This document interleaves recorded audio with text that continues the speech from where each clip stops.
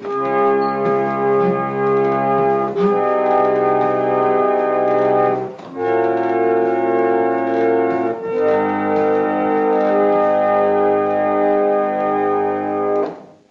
and welcome to Ipse Dixit, a podcast on legal scholarship. I'm your host, Brian L. Fry, Spears Gilbert Professor of Law at the University of Kentucky College of Law. My guest is Seth G. Benzel, Assistant Professor at the Chapman University Argyris School of Business and Economics. We will discuss his work on how to understand and regulate Facebook, which he co-authored with Avi Collis. So welcome to the show, Seth. Hey, it's a pleasure to be here. Thanks so much for having me. Yeah, I'm delighted to have you on the program. I'm really glad my colleague Ramsey Woodcock recommended your work to me. And I think it's really especially timely given how much people are talking about the regulation of Facebook and other social media platforms right now. So I wonder if you could talk a little bit, by way of introducing your work to listeners, about how your work differs from other work discussing the regulation of Facebook. Sure. And thank you again for the opportunity to talk a little bit about my research. So my paper, which builds a model of Facebook in order to ask questions about what the consequences of different sorts of regulations would be with Avinash Collis, differs from previous work, I think, in two main ways. So the first thing that I think really distinguishes our piece from previous academic work is we go and actually try to build a model of Facebook. So what does a model of Facebook mean? So in an economic model, you get a bunch of agents who all have goals, and then you sort of specify their goals in order to understand what they're doing right now and what they might do in different possible circumstances. So the agents in our model are everyone who might potentially use Facebook services, and we're focused here on what's sometimes called Facebook Blue, so the core social media app. And those are people like you and me who have to make a decision every day about, am I going to log into Facebook today to interact with somebody? And then the other big agent is Mark Zuckerberg himself, or you might say the shareholders of Facebook, who are making decisions about Facebook quality, how many advertisements to show, and basically how intensely to monetize usage of Facebook.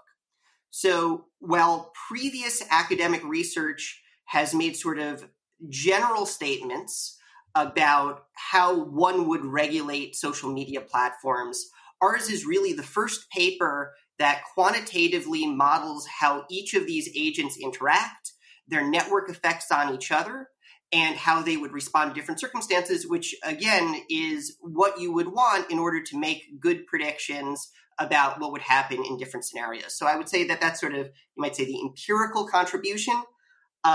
For those of you who are sort of more interested in the economic theory, there are certainly previous researchers who have looked into sort of theoretically, mathematically, how can you model these social media platforms, or just sort of any multi-sided platform. So any sort of, maybe I should define that term. So we think about Facebook as a multi-sided platform. And what we mean by that is a type of business where the main value from that business isn't coming from just creating a product. You know, Facebook doesn't just make a widget and sell it to everybody. Rather, the value of Facebook comes from network effects. It comes from people use Facebook, and then that attracts other people to use Facebook. No one would use a Facebook that no one else uses, right? And so that's a platform business. It's a business that's built around network effects. And we say it's multi-sided because it's very important precisely who is using the platform, right? So in the context of social media, there are some users who can use a platform like Twitter and create lots of value and attract lots and lots of users, right? So you might imagine someone like a Kim Kardashian on an Instagram attracts lots of people to use Instagram. But on the other hand, you can always have trolls. You can have people who get attracted to a platform and create negative network effects by just sort of being bad actors. And so our model of Facebook takes into account this sort of multi-sidedness, this degree to which different sorts of users have different network effects and different propensities to use the platform by breaking up America into 12 different demographic groups by age and sex. And so in our model of Facebook, what we find, and we calibrate this model with surveys, what we find is that a lot of the value of the Facebook sort of flows from younger and male users to older and female users. So anyways, that's the multi-sided part of it.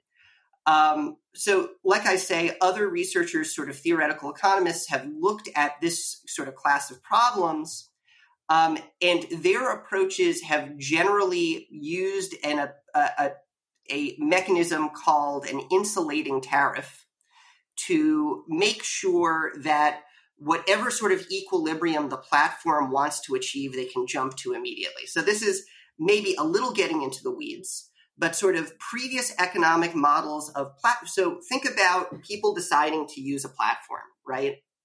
So my decision to use Facebook is a function of whether you decide to use Facebook.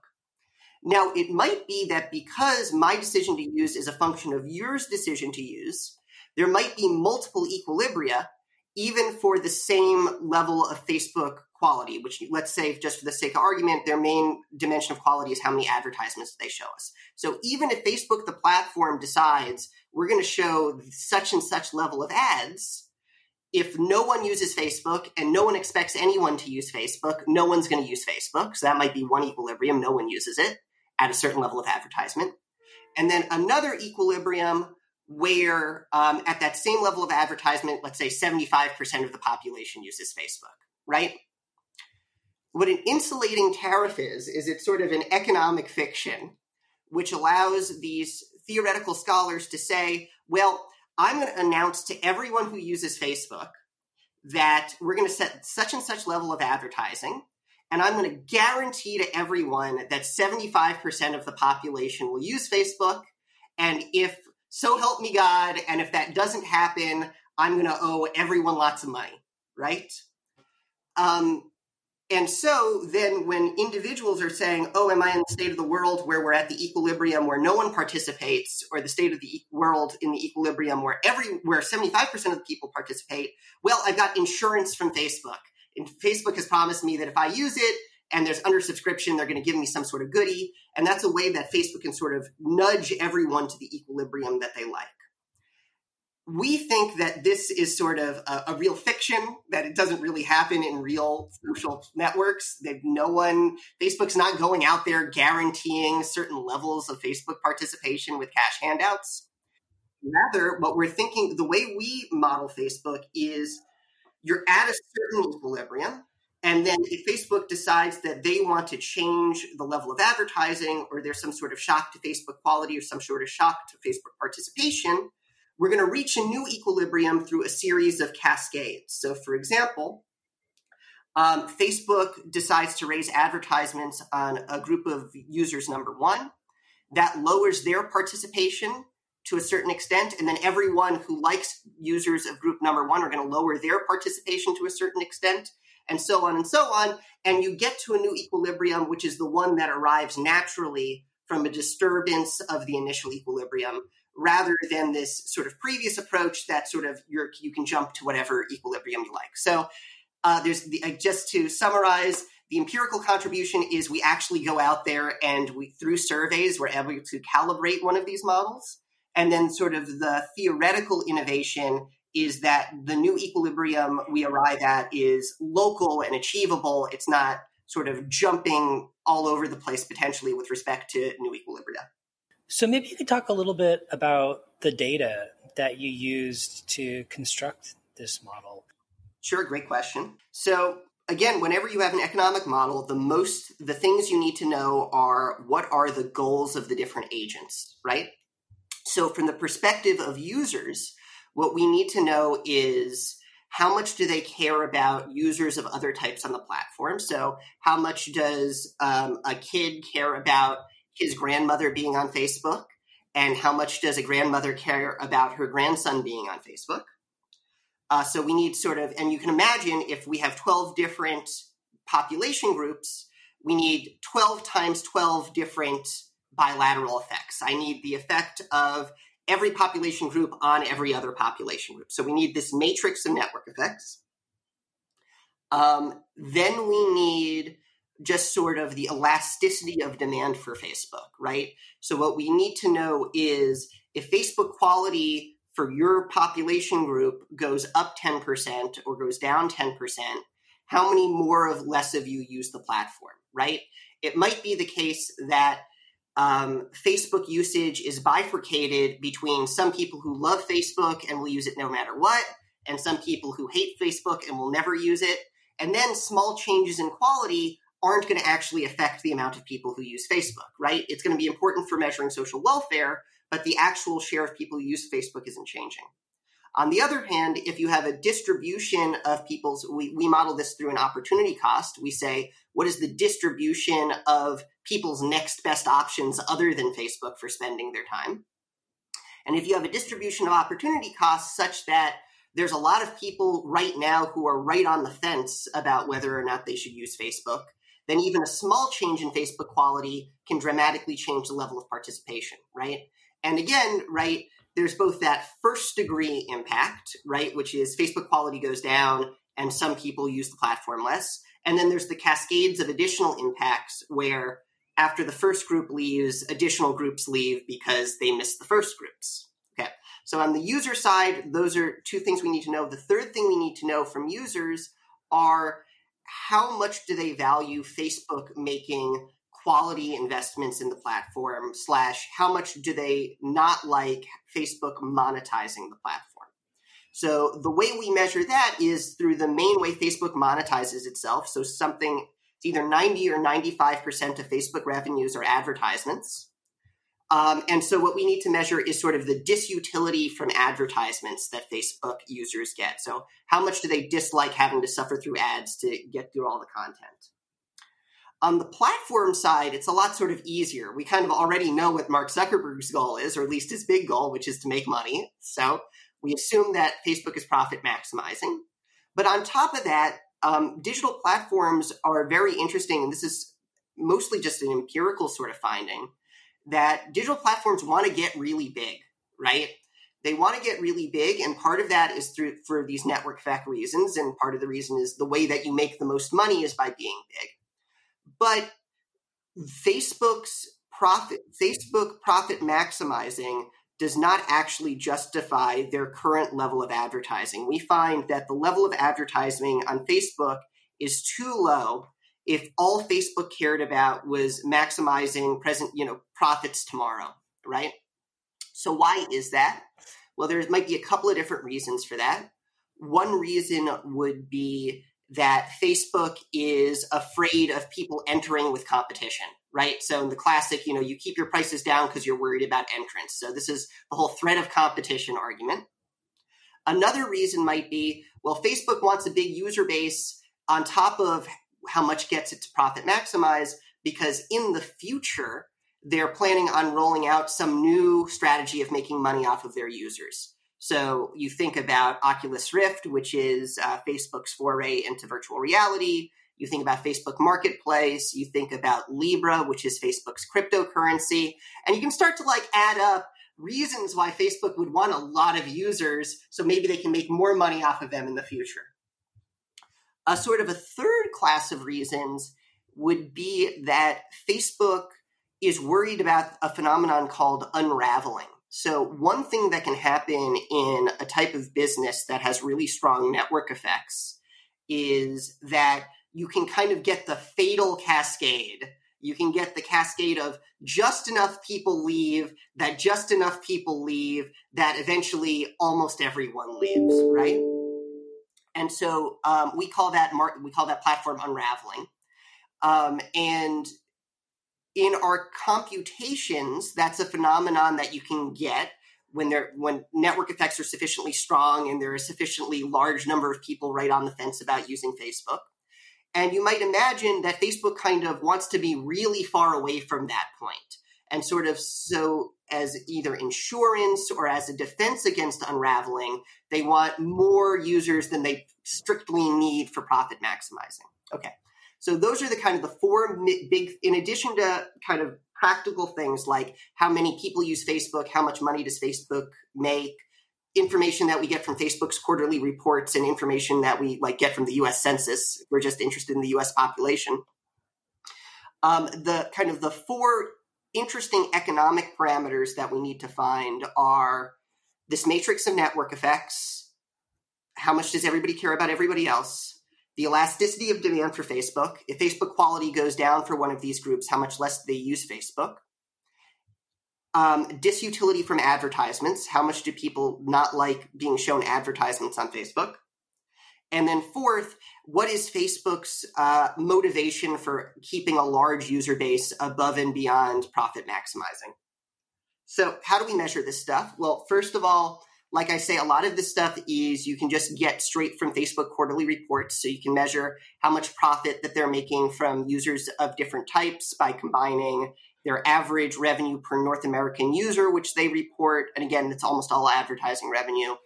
And then you combine it with their advertising API. So if you are a normal guy and you want to go advertise on Facebook, you go to their ad API, and their ad API will very helpfully tell you which groups are expensive to market to and which are less expensive to market to. Young people are more expensive to show ads than old people on Facebook. And then in order to measure our remaining variables, these are the really hard ones, especially are the demand side ones, these elasticity of demand ones. We capture those through a series of wide-scale surveys.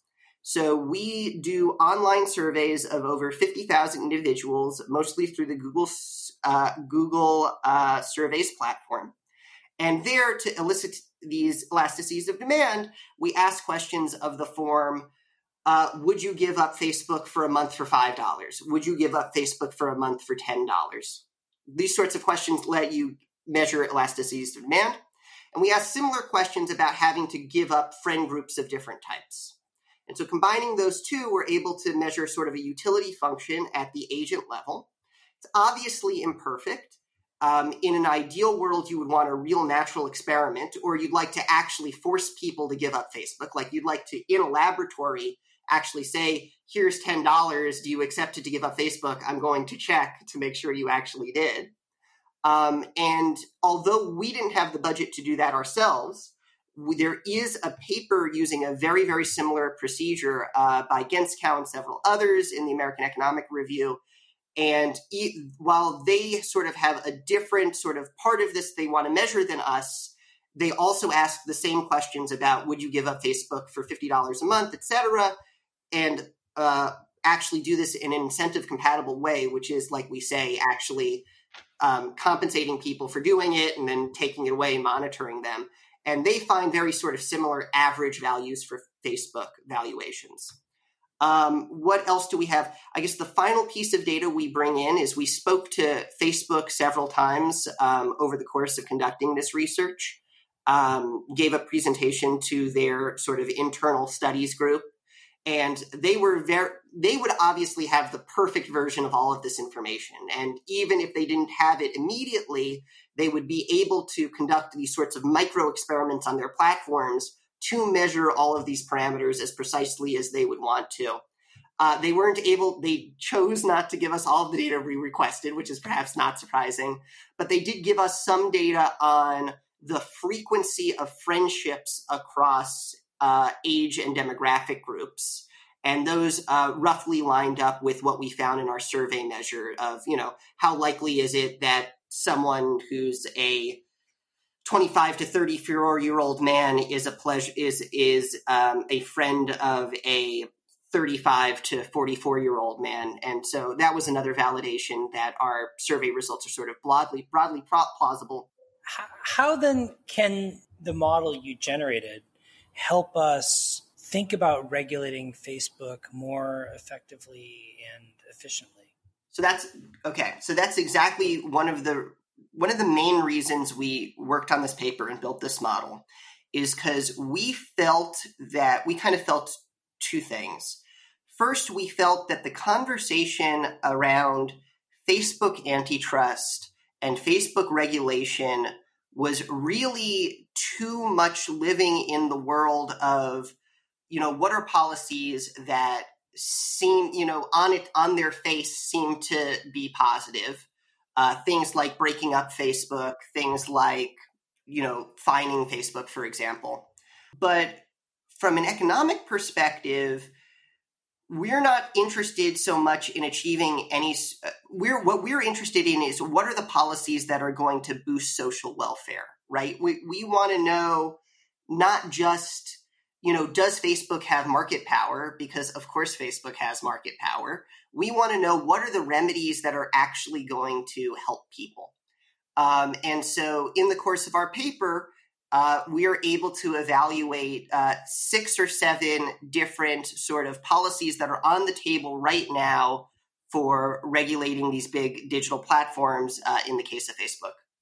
What then does your research tell us about which kinds of regulation would be effective and efficient and which kinds wouldn't? And how do your findings line up with the kind of policy proposals that are currently on the table?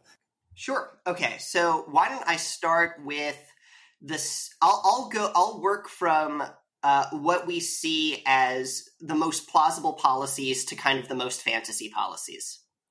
So in terms of what's out there right now, the first one I'd like to bring up isn't necessarily a strict regulatory intervention, but you might imagine this being a solution by legislatures or it sort of arising de facto out of judges periodically fining Facebook, and that is taxing Facebook in some way, right? So one of the big complaints about Facebook is not so much how it operates or that it's anti-competitive, but simply the idea that the gains from the technology aren't being widely distributed enough, right?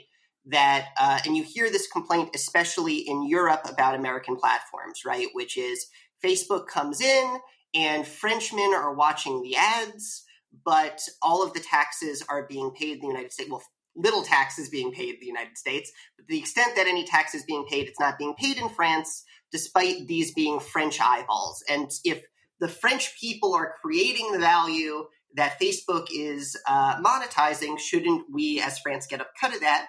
And so France has implemented a 3% digital ad revenues tax that would be applicable to Facebook and other giant companies. I know that the European Commission sort of as a whole has a bunch of things on the table for sort of making this a EU-wide policy. So kind of one sort of policy we evaluate in the model is what about just sort of taxing Facebook in order to redistribute the wealth that is being created by this technology? Well, we find that a tax that would be incident on Facebook profits would actually be not a bad idea for solving some of these problems, right? So think back to what Facebook's goals are. So Facebook's goals are maximize profits, but also have a big user base. If you tax Facebook's profits, they're actually going to substitute into their other goal of having a big user base. And so if you tax Facebook's profits, it might actually lower the level of advertising, lead to a bigger platform with more users and more social welfare, and actually make everyone better off. So just to give you some numbers, in our simulations, we find that a 3% tax in America on Facebook ad revenues would collect a good amount of revenue, about 3% of Facebook's current revenues, which are $1.8 billion per month in the United States, but also boost consumer welfare by 1.3%. And, 1.3% doesn't seem like a lot, but just think about how much and how often people are using Facebook. So we find that's a pretty positive policy we find. On the other hand, you might imagine, and this has been proposed, a tax that wouldn't be incident on revenues or profits, but rather a tax on the number of users, right?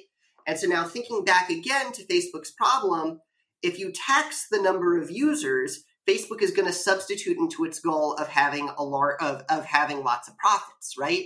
And the way that Facebook boosts its profits is by by ramping up monetization, making less investments in quality, higher levels of advertising. And so we find that a per capita tax on usage of Facebook that raised the same amount of revenue as a 3% ad revenue tax would still raise that same amount of money, but actually slightly lower consumer welfare and consumer surplus, and reduce the usage of Facebook, again, by a very small amount. So if you are taking a view of Facebook, which is that Facebook usage is actually bad, then maybe you, because it's addictive or because it spreads fake news, then then this would be one approach, is to tax the number of users and to move Facebook in the other direction. Okay, so that's one plausible policy which is out there, is either a tax or a recurring fine that could be modeled as a tax. Another policy that people have discussed is doing different things to sort of boost competition in social media, right? And there are many different policies that are out there for how you would go about boosting competition. People have talked about breaking up Facebook in various ways. And so you could break up Facebook either horizontally, right? So in the same way that Bell Telephone was broken up into many baby bells, and they all kind of do the same thing, just in different places. Or you can imagine breaking up Facebook vertically. So this has been discussed, such as unwinding Facebook's acquisitions of either Instagram or WhatsApp or one of the big platforms it took on. So from the perspective of our model, a vertical breakup, so a breakup from a platform that does social media but in a different sort of way than Facebook, we see as sort of not really boosting competition, and rather as just sort of destroying the quality of being on the Facebook product. So we don't see that as a particularly positive intervention, especially as long as you don't create competition. On the other hand, if you break them up in such a way that you do create more competition, we find that welfare could go up considerably. So what does breaking up in a way that boosts competition mean? Well, the main thing that's important here is interoperability, which is, I'm sure, a buzzword that has been going around a lot in platform antitrust regulation, which is the idea that content that's being generated by people on one of the competitor platforms can be accessed by people on the other competitor platforms, right? So let me sketch two universes for you. One is the universe where we break up Facebook into two baby Facebooks, but those two baby Facebooks are just monopolies for their populations. So maybe there's a Facebook for everyone on the East Coast and a Facebook for everyone on the West Coast, or a Facebook for older people and a Facebook for younger people, with no competition between them, and no communication across them. So that's a bad outcome. We find that an outcome like that has the potential to destroy almost half of the social surplus that's currently created by Facebook. On the other hand, if you were able to break up Facebook in such a way that didn't destroy the quality of social media, and there the primary thing you need is for people to be able to communicate across these platforms, we find that could boost social welfare by about 5 percentage points, right? Again, so it's not a giant increase, but a pretty sizable one. And I guess I want to bring up sort of two ideas there about, so how does our model feel about these sort of more radical breakup style interventions? I guess the first thing that we would say is that our model sees sort of the risk in breaking up Facebook as being a little bit asymmetric, right? We see if you break up Facebook and get two monopolies, you can really sort of destroy the quality of the service that we have online right now. But on the other hand, if you break it up the right way, you can get a moderate increase in social value, right? So there's a little bit of an asymmetry there. But the second thing I would say is that there are at least sort of some theoretical reasons why you might not want to achieve perfect competition with interoperability at all, right?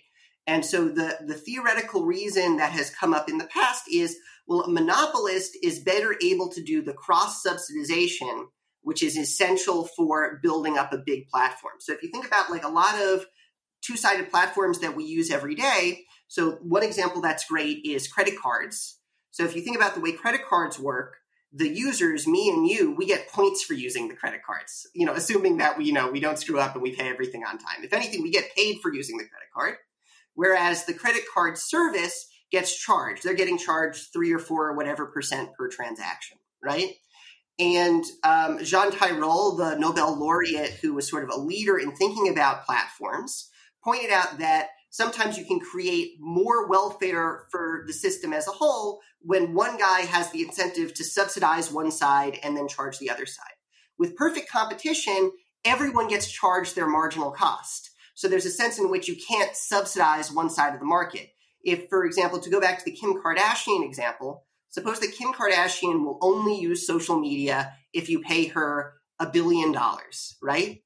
In a world where it's Instagram is the monopolist, they can say, I'm going to take that $1 billion hit to hire Kim Kardashian, and I'm going to make it up by charging everybody else more, right? But if you think about a situation of perfect competition, where instead of having one giant Facebook, we have lots of micro Facebooks, which all communicate with each other kind of seamlessly, none of these micro Facebooks is going to have the budget to go out and hire Kim Kardashian, especially because the network effects that Kim Kardashian creates are mostly going to benefit users of other micro Facebooks, right? So that's a long way of saying that that is a theoretical concern that some people have brought up for, well, maybe the monopoly is actually the best way of providing this service. And we don't find that. We find that perfect competition actually could raise social welfare, again, by that moderate amount of about 5 percentage points. Sort of the most sort of far out scenarios that we consider are either nationalization or a policy called data as labor. So let me start with sort of the data as labor idea. So this is an idea that was initially promulgated by Glenn Weil, as among others. And the idea there is you sort of unionize all of the users of one of these platforms, and they get to collectively bargain with the platform on behalf of the users. That could lead to sort of a number of possible outcomes. But the outcome that we model is one in which the union is really, really strong, and they're able to go to Mark Zuckerberg and say, if you want to have anybody use Facebook, you have to give us 99% of all of the ad revenues, right? In that scenario, we actually find that to be the most positive possible scenario, and that's for a couple of reasons. So the first is we get that good redistribution. We get the users of the platform making the money instead of the owners of the platform. And then the second is because everyone's getting a check in the mail for using Facebook, it wouldn't be a giant check. We're talking about, on average for an American, something like $10 a month, maybe ish, right? If we're talking about all of Facebook's ad revenues. But you'll still get more people using the platform, more people on it, more people creating network effects. And so it's also efficient in the sense of you get this really big user base that's really creating value for itself. And then finally, you might imagine that an additional positive of moving to this sort of data union approach would be that there would be more voice for users in terms of these are the sorts of ads that are really bad for us. These are the types of monetization that we really don't like. And you might imagine there are also efficiencies that come about in the monetization of the platform in that way. And then finally, you might imagine nationalization. You might imagine, the government just sort of taking over the platform and running it as a public utility. Obviously, there's plenty of sort of real life reasons to not do that. But we find that would be about if you could implement it in such a way that was perfect, you might boost social welfare by about 10 percentage points. So maybe about twice as good as perfect competition. And you would achieve that by literally subsidizing use of Facebook. So on the margin, there are some people who Facebook would be better if they were on it. And because, these are just checks in the mail to consumers, that's an incentive that's, beneficial socially. People are getting checks in the mail. So we're evaluating this continuum of possible options. On the one hand, in terms of reasonable stuff that we think is good, taxes, especially revenue taxes, are a good way of spreading the wealth from these platforms as well as increasing their value. Then in terms of more aggressive action, we talk about breakup. And we find that a bad breakup could really destroy a lot of value, but a well-designed breakup might moderately increase social value.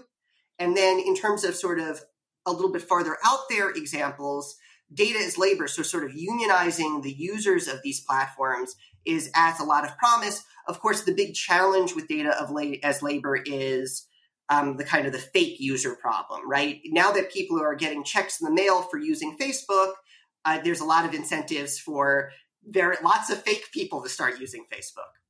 If President Biden were to come to you and say, hey, Seth, I need your help, right? People are talking to me about how we should regulate Facebook.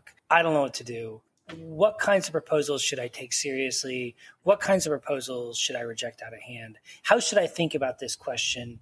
And, how should I go about thinking kind of holistically about this as an actual on the ground policy legislative problem? What would you tell him? So my main advice to Biden would be think very clearly about what your goals for what you're trying to achieve with your intervention, right? So I can think of sort of three big things I would want to fix. The first is sort of the redistributive part of this, right? How do we make sure that ordinary people are benefiting from this technology rather than investors and, Mark Zuckerberg? There's a second part of this, which is kind of all of the regulation of speech part of this, right? And how do we kind of make these digital forums, public digital forums, a place where good discourse happens? And then there's a part of it which is about, and that's kind of tied into like the power of these companies question. And then there's an issue of all of the other things that we're worried about with digital platforms. So addiction, data being, stolen and used in inappropriate ways, algorithmic bias, et cetera, et cetera.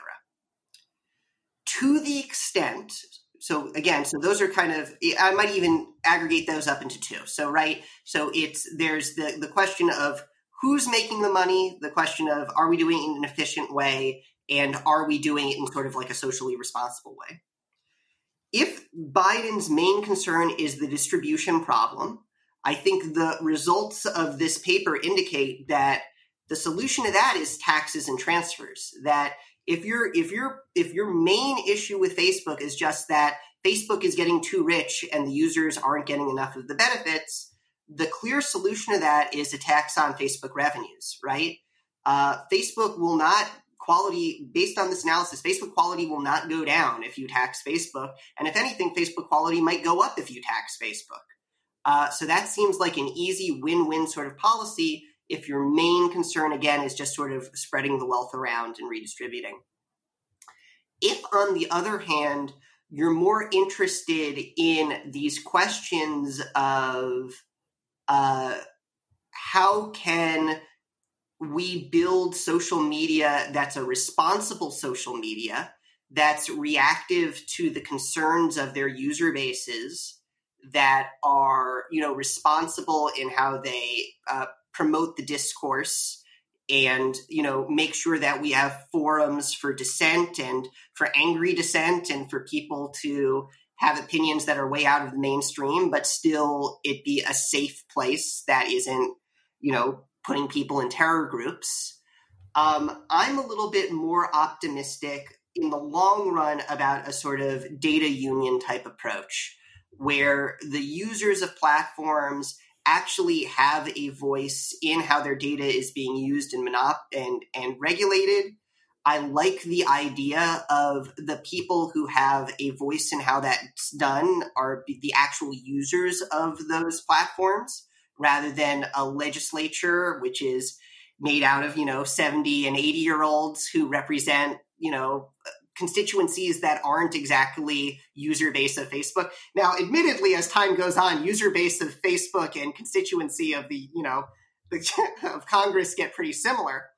But sort of in general, especially for smaller platforms, allowing the users to sort of have a greater voice in that process, I think, is a positive way to go. Obviously, there are other big challenges with these platforms, but in the short run, taxes, and in the longer run, unionization, I see as two very sort of positive directions to go.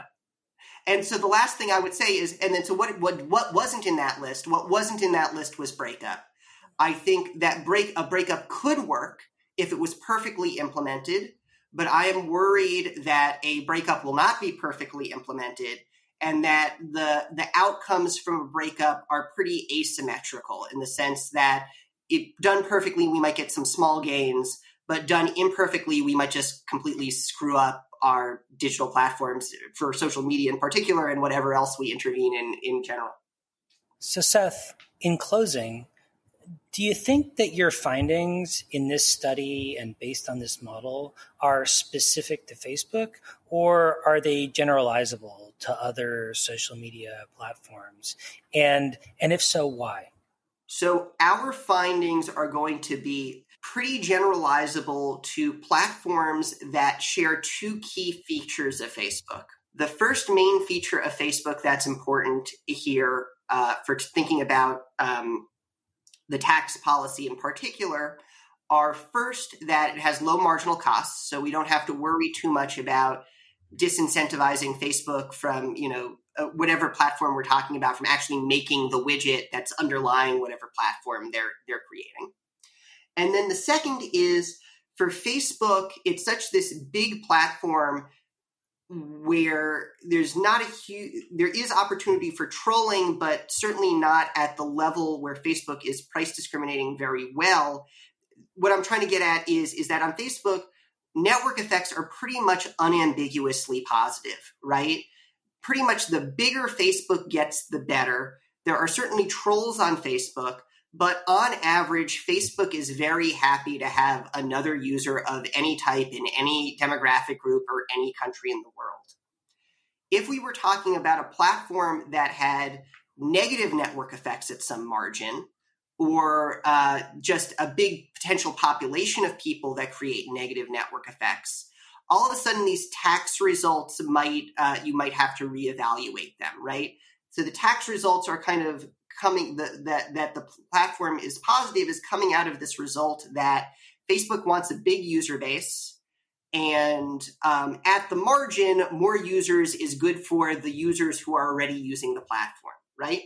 But you might imagine a platform where the marginal users are actually destructive of network quality. You ever heard of the term the eternal September? No. No? Okay. So the eternal September, and I'll close with this little anecdote. So I've spent a lot of time talking today about like positive network effects and while platforms like Facebook should try to get as giant as possible. But back in 1993 or so, there was this effect that was noticed that every September, a new generation of kids would come to college and gain access to the internet and join these Usenet groups. And it would take a while for them to be inured to the norms and the politeness of these Usenet groups, right? And so, in September, you get a wave of trolls, and eventually these people would become habituated. And then during the rest of the year, you'd have nice, beautiful, Edenic early internet. But then something that was noticed was sometime around 1993 or 1994, there was this quote-unquote eternal September where a wave of ignoramuses and trolls came onto these Usenet groups and never disappeared. And we grow onto the internet we have today. So there are certainly some platforms where the marginal user, the guy that we're thinking about attracting on, might actually lower the quality of the platform. And to the extent that that's the case, well, you might want to try to incentivize the platform with other instruments than just taxes on revenues. Well, Seth, thanks so much for coming on the show today. The paper is great. Your explanation was fantastic. I think this is super timely and important and a really unusual, provocative, and novel take on regulating social media platforms. So thanks so much. Thank you so much. Can't think of higher praise.